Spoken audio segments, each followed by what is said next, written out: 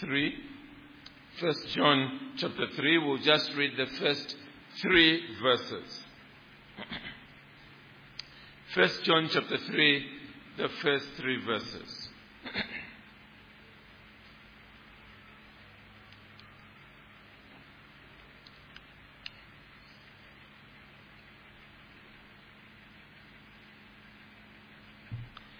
See what kind of love the Father has given to us, that we should be called children of God. And so we are. The reason why the world does not know us is that it did not know Him. Beloved, we are God's children now, and what we will be has not yet appeared. But we know that when He appears, we shall be like Him, because we shall see Him as He is. And everyone who thus hopes in Him purifies himself as He is pure. Well, if you've been here for a number of weeks, at least while I've been preaching, you will know that we've been going through a series of messages in 1 John. And the primary theme has been that of assurance of salvation. Assurance of salvation. And it's very clear as you make your way through 1 John that this is indeed the theme of the whole epistle. John wants us to know, if we are truly Christians, that we are truly Christians. He also wants us to know, in case we are self-deceived, that in fact we are not really Christians. So his epistle is full of tests, various tests, to enable us discover whether our profession of faith is really genuine. And we have said a number of times that this is important for a number of reasons. First of all, it is important because if we don't know that we are truly Christians, we cannot be effective in terms of our Christian service, because we can only give that which we have.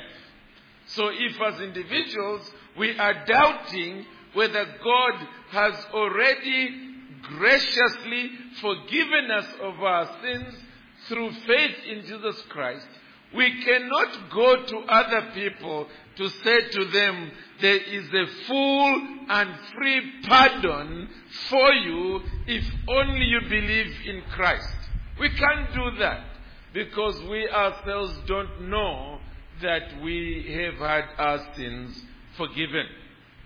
But on the other hand, it's also important because one day we will die, like our president died a few weeks ago. We are also on the same journey. And if we think we are Christians and then arrive on the other side only to hear God saying, "Get away from me, I never knew you," I mean, what a disappointment it's going to be. And you can't rush back to come and do it properly so that now you go and receive a rich welcome. It's too late. And so it's important to ensure that our assurance is real assurance. It is true assurance. It is the kind of assurance which will stand the test on the judgment day.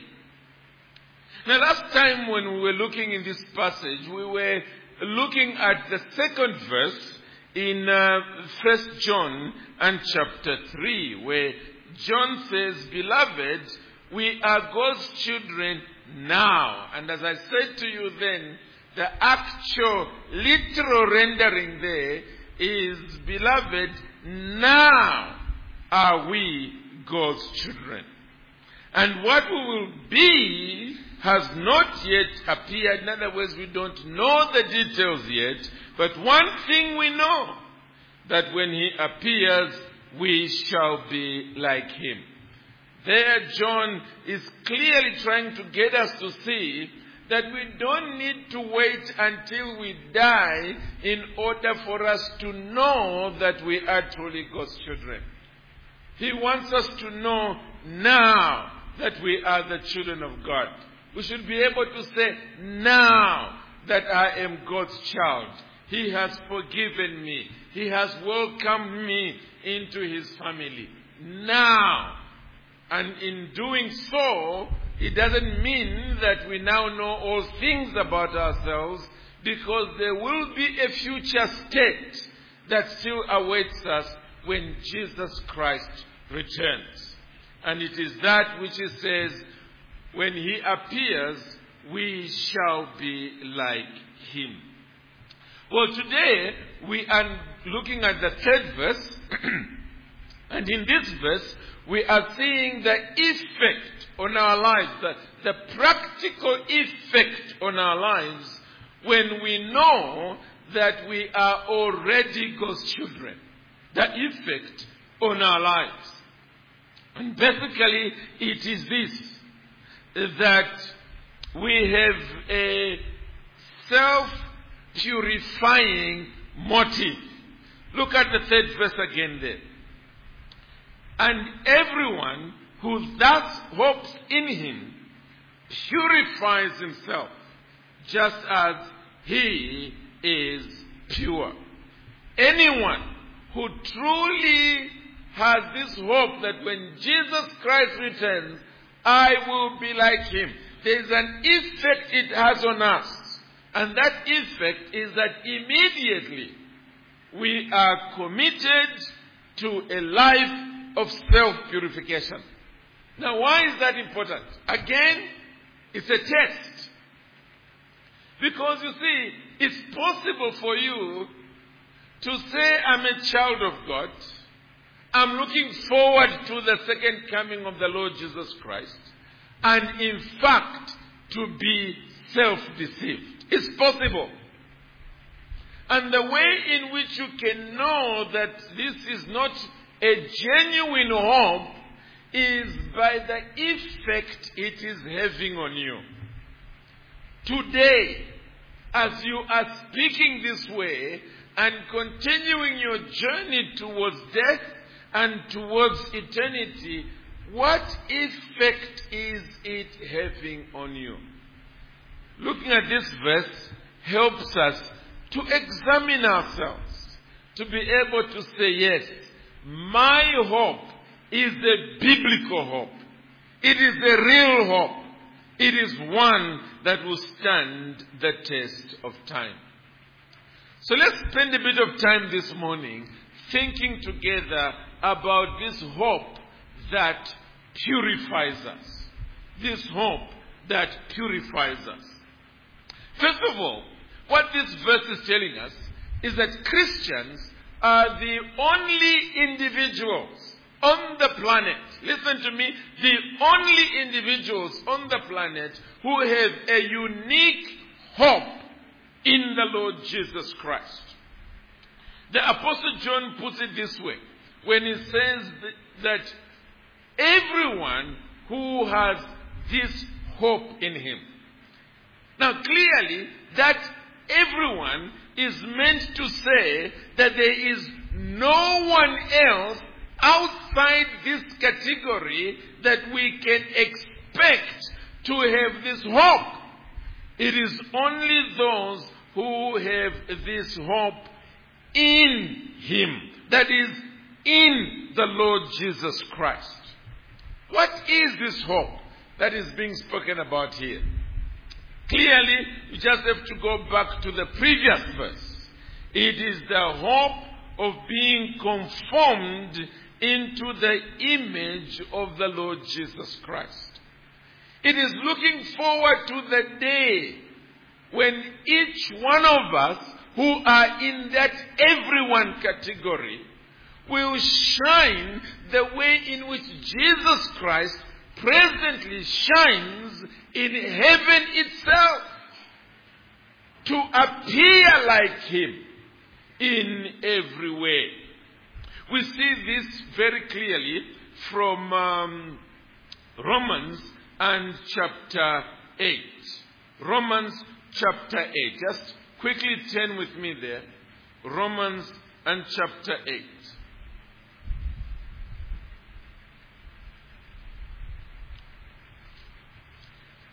Verse 29 downwards, but we'll deliberately begin with the famous verse 28. Romans 8.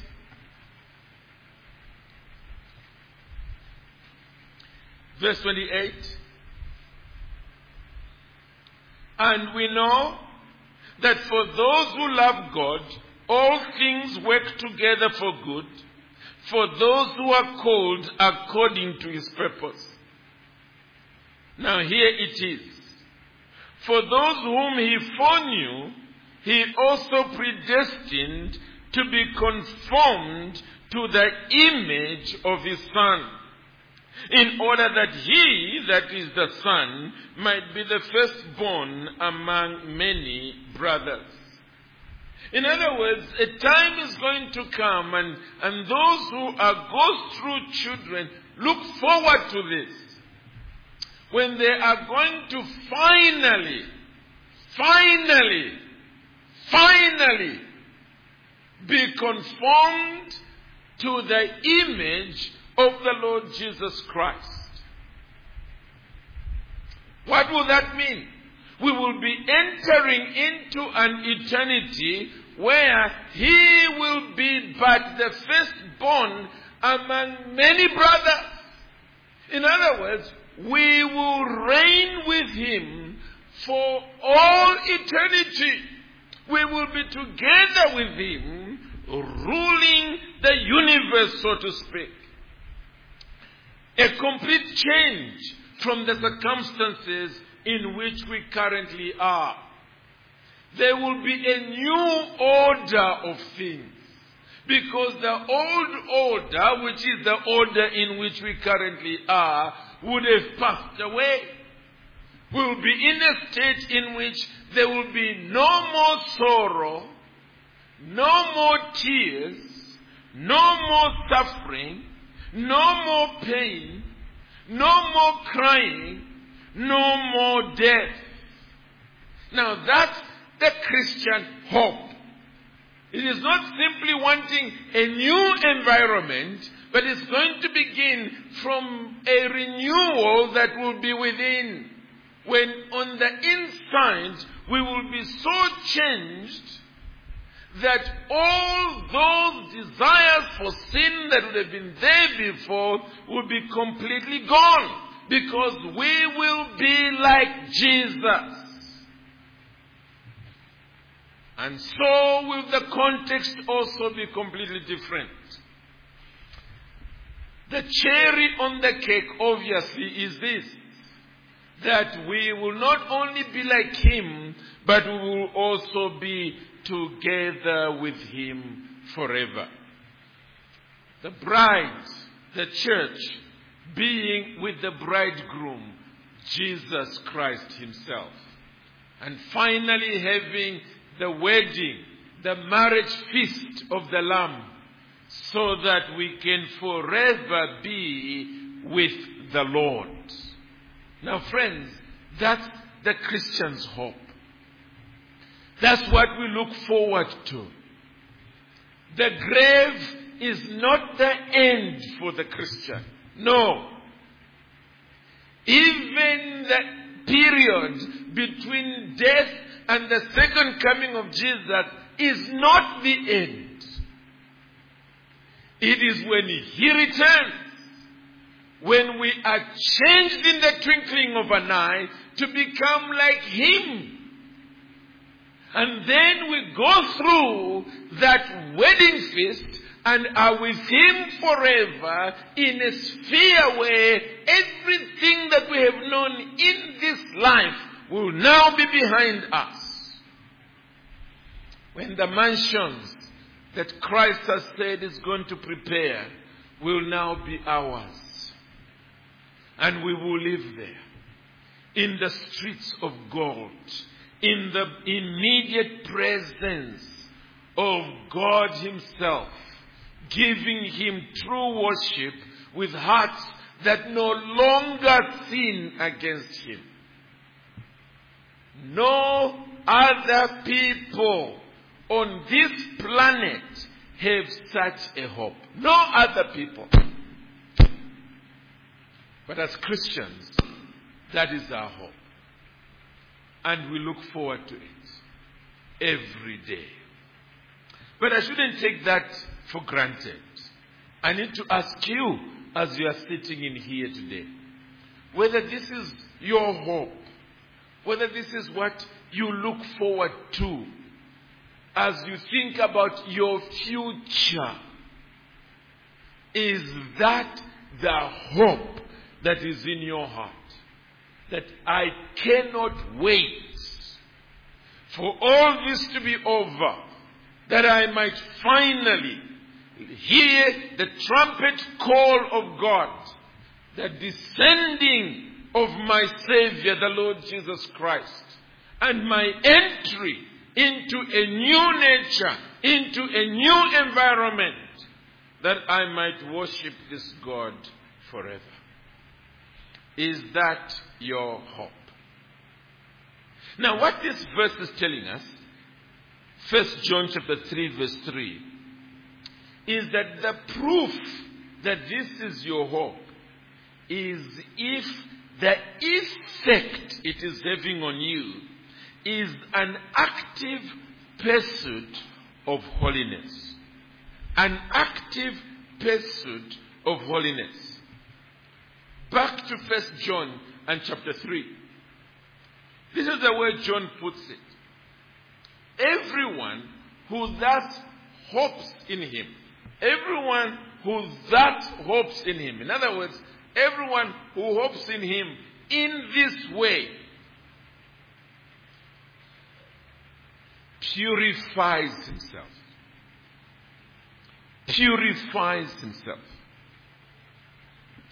Clearly, this purification is referring to moral purification.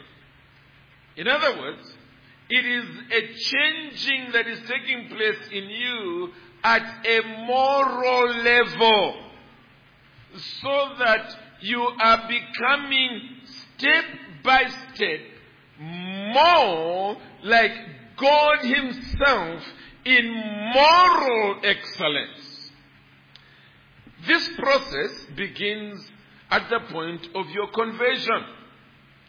When God saves you from sin, on that day when you come to him in repentance and faith, what does he do? He saves you. You can say for sure, something has happened to me. In fact, God normally gives you what I call a honeymoon period. In other words, there is that initial period soon after your conversion when you really experience such a purity within that for you begin to even imagine that you are completely done with sin. I mean, it's such a change that takes place, such a liberty from sin that you experience, that you say to yourself, I'm done with sin completely. All those things that were there in my past, I'm free. In the Beatitudes in Matthew chapter 5, that's the change that is there. Let's just quickly go there because it's a kind of journey about the way in which God makes us into true Christians. So let's quickly go there. Matthew and chapter 5.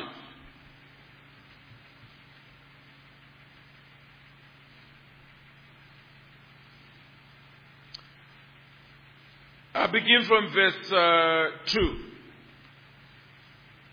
And he, referring to Jesus, opened his mouth and taught them, saying, Blessed are the poor in spirit, for theirs is the kingdom of heaven.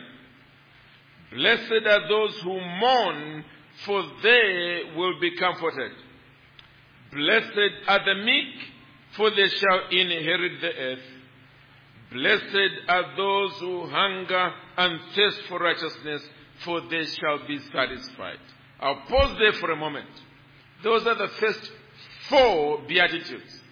And if you look at them closely, you will see a gradation, a procedure, a process, a progression that is taking place there. Beginning with the poor in spirit. In other words, a person recognizing his spiritual poverty. That's the first step in the process of salvation. And then the result of that recognition is a mourning. And so we hear, blessed are those who mourn.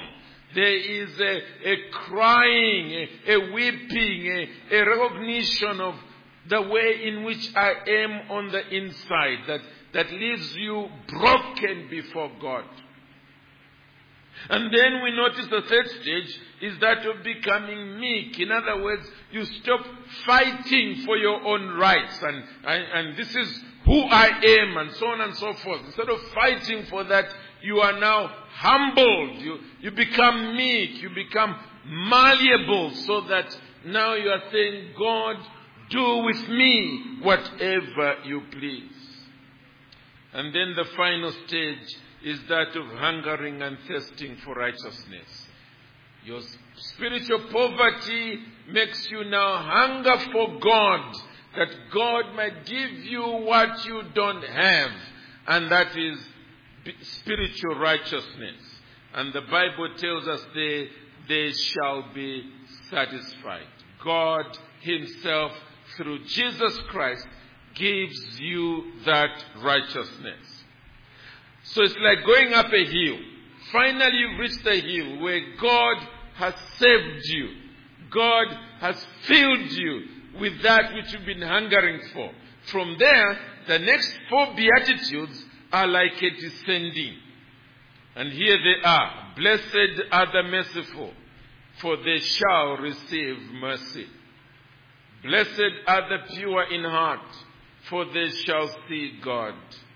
Blessed are the peacemakers, for they shall be called sons of God.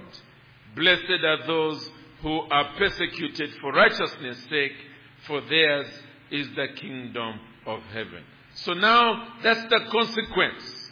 It is the merciful, they've received mercy, they are giving mercy, and they are continuing to receive mercy as a result of that. And here is my point. They are now pure in heart. Previously, they were in sin, they were in spiritual poverty. Now, they have received pure hearts. And because of that, they also become peacemakers, making peace between individuals. And lastly, they are persecuted because of righteousness. They now have righteousness, and people don't like them, and consequently they are persecuting them. Why have I taken you there? It is to mention this fact that there is that period when you too can testify that my heart has been made pure. Previously it was defiled. I know it. But there is a new liberty. There is a new purity that I have experienced. A new righteousness that was not there. However, those of you who have been Christians long enough will know the beginning. Sorry. Okay. That's only the beginning.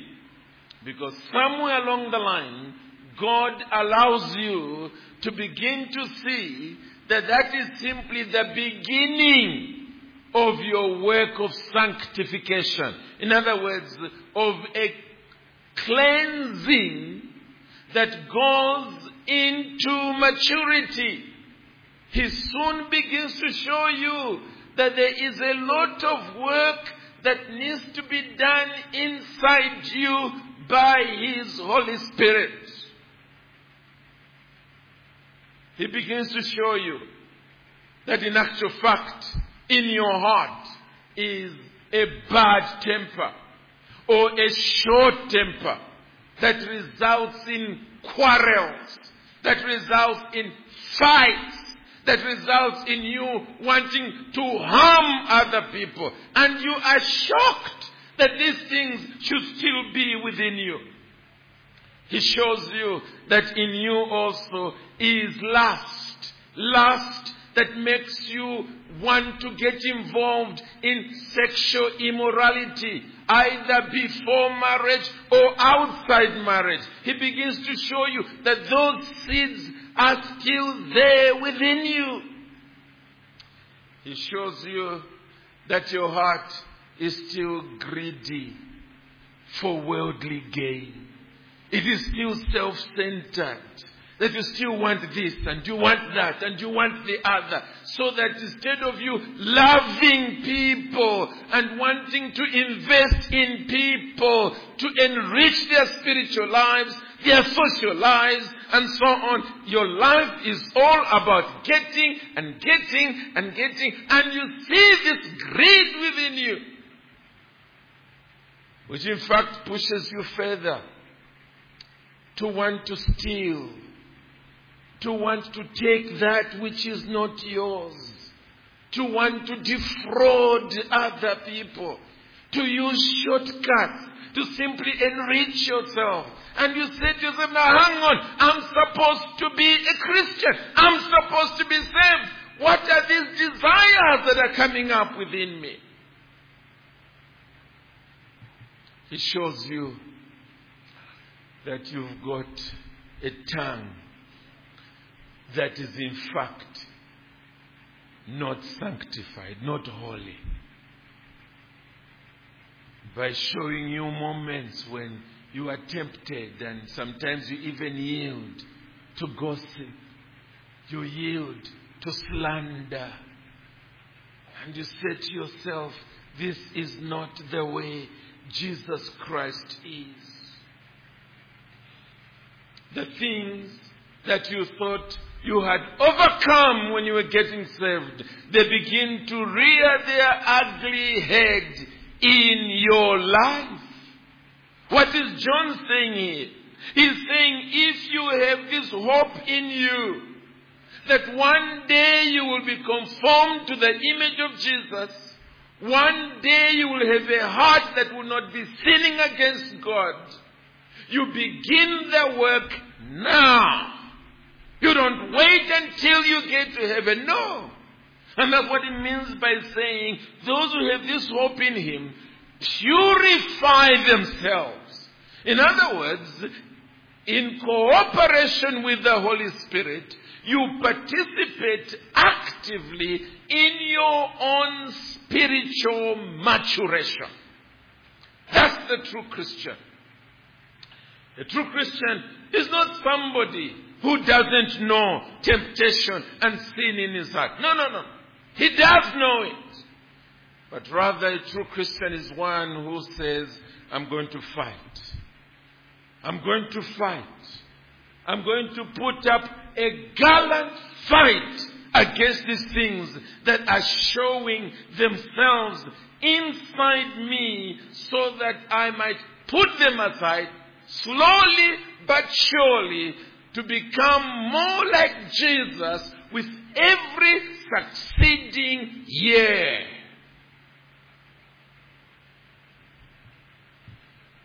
And consequently, if you are a genuine Christian, if you really have this hope in you, you'll be the individual who will be drinking this book in, because it is the means by which the Holy Spirit sanctifies you. Remember the prayer of the Lord Jesus? John 17. Father, sanctify them through your word, for your word is truth. You will be an individual who is constantly checking himself, checking herself against the Holy Scriptures. And each time the Holy Scriptures point something out in your life, you don't argue. No. You say, ouch, ouch. The word of God is true. It's correct.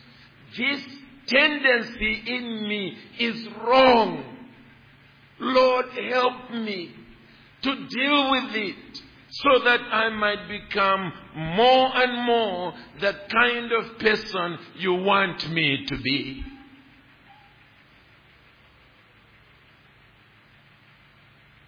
Let me ask you, is this what's happening in your life? Is it? Do you remember the time when Jesus Christ saved you and you jumped into the air with excitement? Praise the Lord. I'm a new creature in Christ. He's broken those awful ways in which I was living. I'm now free. Do you remember that time? Do you remember the time when you were very disappointed with yourself? That some of the very things that you thought you were saved from began to rear their ugly heads in your life. You were shocked. Perhaps you even went to one of your church elders and said, I'm not saved. Because if I was saved, why is this reality dangling onto me? And that mature Christian said to you, welcome to the club. This is now the real Christianity. That was a honeymoon period. Welcome. Now it's the fight of faith. Do you remember when you were now told what it means to pray as Jesus taught us to pray? Not only forgive us for our trespasses as we forgive those who trespass against us, but also to pray into the future saying, lead us not into temptation, but deliver us from the evil one. Learning to pray that God might deal with your heart and make you new and enable you to overcome more and more of the sins that are rearing their ugly heads. I'm asking, do you know anything of this? Because friends, if you don't, you are not a Christian. You are not. Because he who thus hopes in him purifies himself. Purifies himself. It becomes a journey through life. Purifying yourself in order to deal with these wrong desires that are in the soul, so that you might grow into maturity in Christ. There's one more point that we see in this verse, and it is what motivates you. What motivates you in this pursuit of holiness? And it is a desire to be like Christ. A genuine desire to be like Christ. Look at the way it is put in this verse. And everyone who thus hopes in him purifies himself, listen to this, as he is pure. As he is pure. In other words, this pursuit of holiness is not a legalistic effort. It is not somebody simply wanting to pass a test so that if I pass the test, at least I will enter into heaven. At least I will survive the judgment of God. So all I want to know is, how am I doing when it comes to the 10 Commandments? How am I doing? Am I doing okay? Am I obeying enough to pass this test and be accepted by God? No, friends. That's mere legalism. It's a back door into hell. It is not the way in which true Christianity is lived. Rather, true Christianity is wanting to be like Jesus. It's a personal relationship with Jesus Christ. And recognizing that if I'm going to have fellowship with Him, I need to be like Him. If I'm going to meet Him at the marriage feast of the Lamb, I should not look at Him and quickly look down with embarrassment. No. I must be able to look up and say, thank you, because you've helped me over the years to become more and more like you. I've not been defeated by sin. I have defeated sin with your help, by your Spirit, through your word, and consequently, I'm looking forward to being with you. That's Christianity. In fact, when you look at Psalm 17, you discover that it's not just Christianity, as in New Testament Christianity. It is the religion of the Bible. Listen to this. Psalm 17 and verse 15.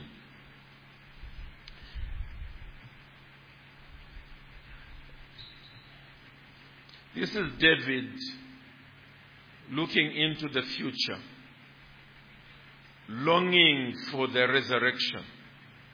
And it's amazing the language he uses. Psalm 17 verse 15.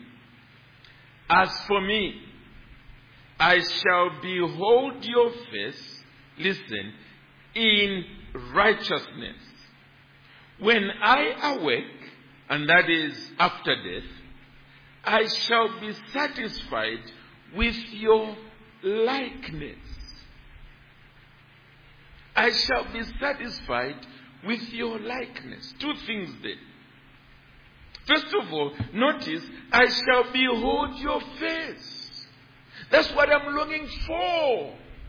It's not simply to wake up on the other side and then see where is my mansion and find myself there. It is to meet you when you appear, to be like you, to see you, to have fellowship with you once again. But notice also he is saying, in righteousness. I shall be satisfied with your likeness. In other words, my joy on resurrection morning will simply be this, that I am now like you. That's my satisfaction. That finally I awaken from the dead and all my fight with sin is over. I now can say from the depths of my soul that I love God with all my heart, with all my strength. I love God with all my mind. I'm not trying to, and then I'm being pushed down. That is over now. I love God with the whole of my being. I can now say, I love my neighbor as I love myself. Finally. I love my neighbor in the home.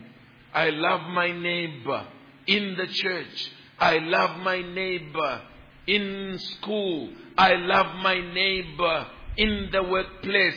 I love my neighbor in the community the way I love myself. While we are on earth, that's a tall order. We look up there and we say, I have failed again. I have failed again. I have failed again. But in resurrection morning, that which has been pulling us down will be over. We will be like Christ. And consequently, we will be able to say, finally, I am able to do that which I longed for all this time. All I'm saying is this, that's the motive. The motive is to be like Jesus, so that I can be as pure as Jesus is. I want to be that pure. I want to be that pure. I want to be that pure. That's the picture of Christian maturity. Being like Christ. So here, brethren, is a verse for us to test ourselves. Are you a Christian? Or are you not? Or here's a test. Can you honestly say that you are an individual who is looking forward to being like Jesus, and that looking forward to being like Jesus is making you militant in terms of fighting sin? And you're not fighting sin only in other people, you are fighting sin in yourself. And you are able to say, when you look back, that there is progress. There is actual success, achievement. I am not what I want to be, but I can also say for sure, I am not what I once was. There has been progress. And I still continue fighting on because I want to be like Jesus. I'm asking. Can you honestly say that that's true of you?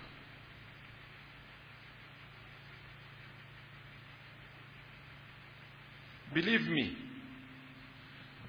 true Christians have a living hope that has a purifying effect on them.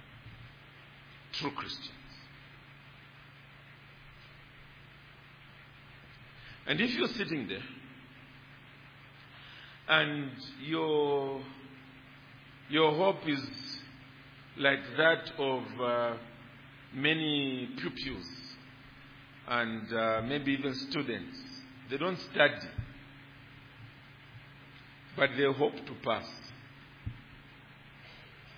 They're just somehow playing and playing and playing, but somehow they hope that when the exams come, they'll pass. And there are a lot of people who are like that in their profession of faith. It's got nothing to do with how they are spending their time, the kind of energy they are putting into their days. It's got nothing to do with it. Some kind of hazy hope that when Jesus comes, he will accept me. But it's got nothing to do with the present fight. Friends, that's not Christianity. It's not. As I've said before, it's a back door into hell. True Christianity is like the hope of an athlete. And you know the hope of an athlete. It is constantly wanting to become like the champion. Because they want to win the race. So if they know that they are participating in the 400 meters, well then you know what they're doing. They found out the speed at which Usain Bolt runs, and they're putting it there. And every day they are making an effort to reduce the difference between Usain Bolt and themselves. They're putting in the pressure. They are doing what they can. If it's losing weight, they are doing what they can to lose weight. Whatever it is that it takes. Changing their diet, they're going to change their diet. exercises twice a day, they're going to exercise twice a day. Is it lifting of weights? They will lift weights because they've got a target. It's not just wishful thinking that because the government has sponsored us, we are going for the Olympics, we will win. There's nothing like that. They are putting in the effort. That's Christianity. It is saying Jesus is like this. I am not like this.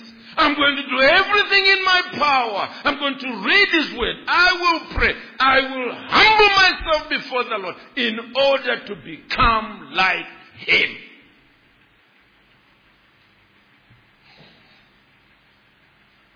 Is that you? Is that you? Friends, there's no other kind of Christianity. It is only those who hope in Him this way who are the true children of God.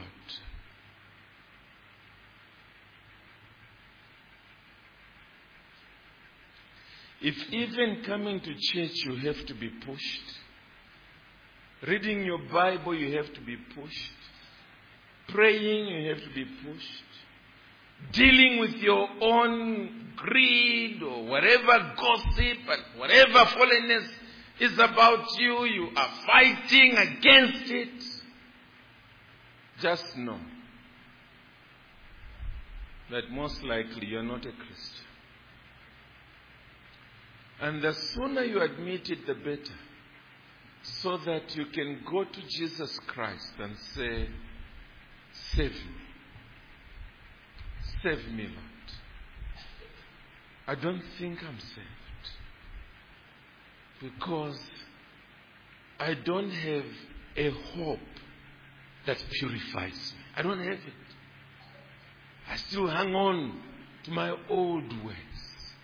Lord Jesus Christ, I've seen in your word that those who truly hope in you are purified by that hope. They deal with their own fallenness. I'm not like that. Save me, O Lord.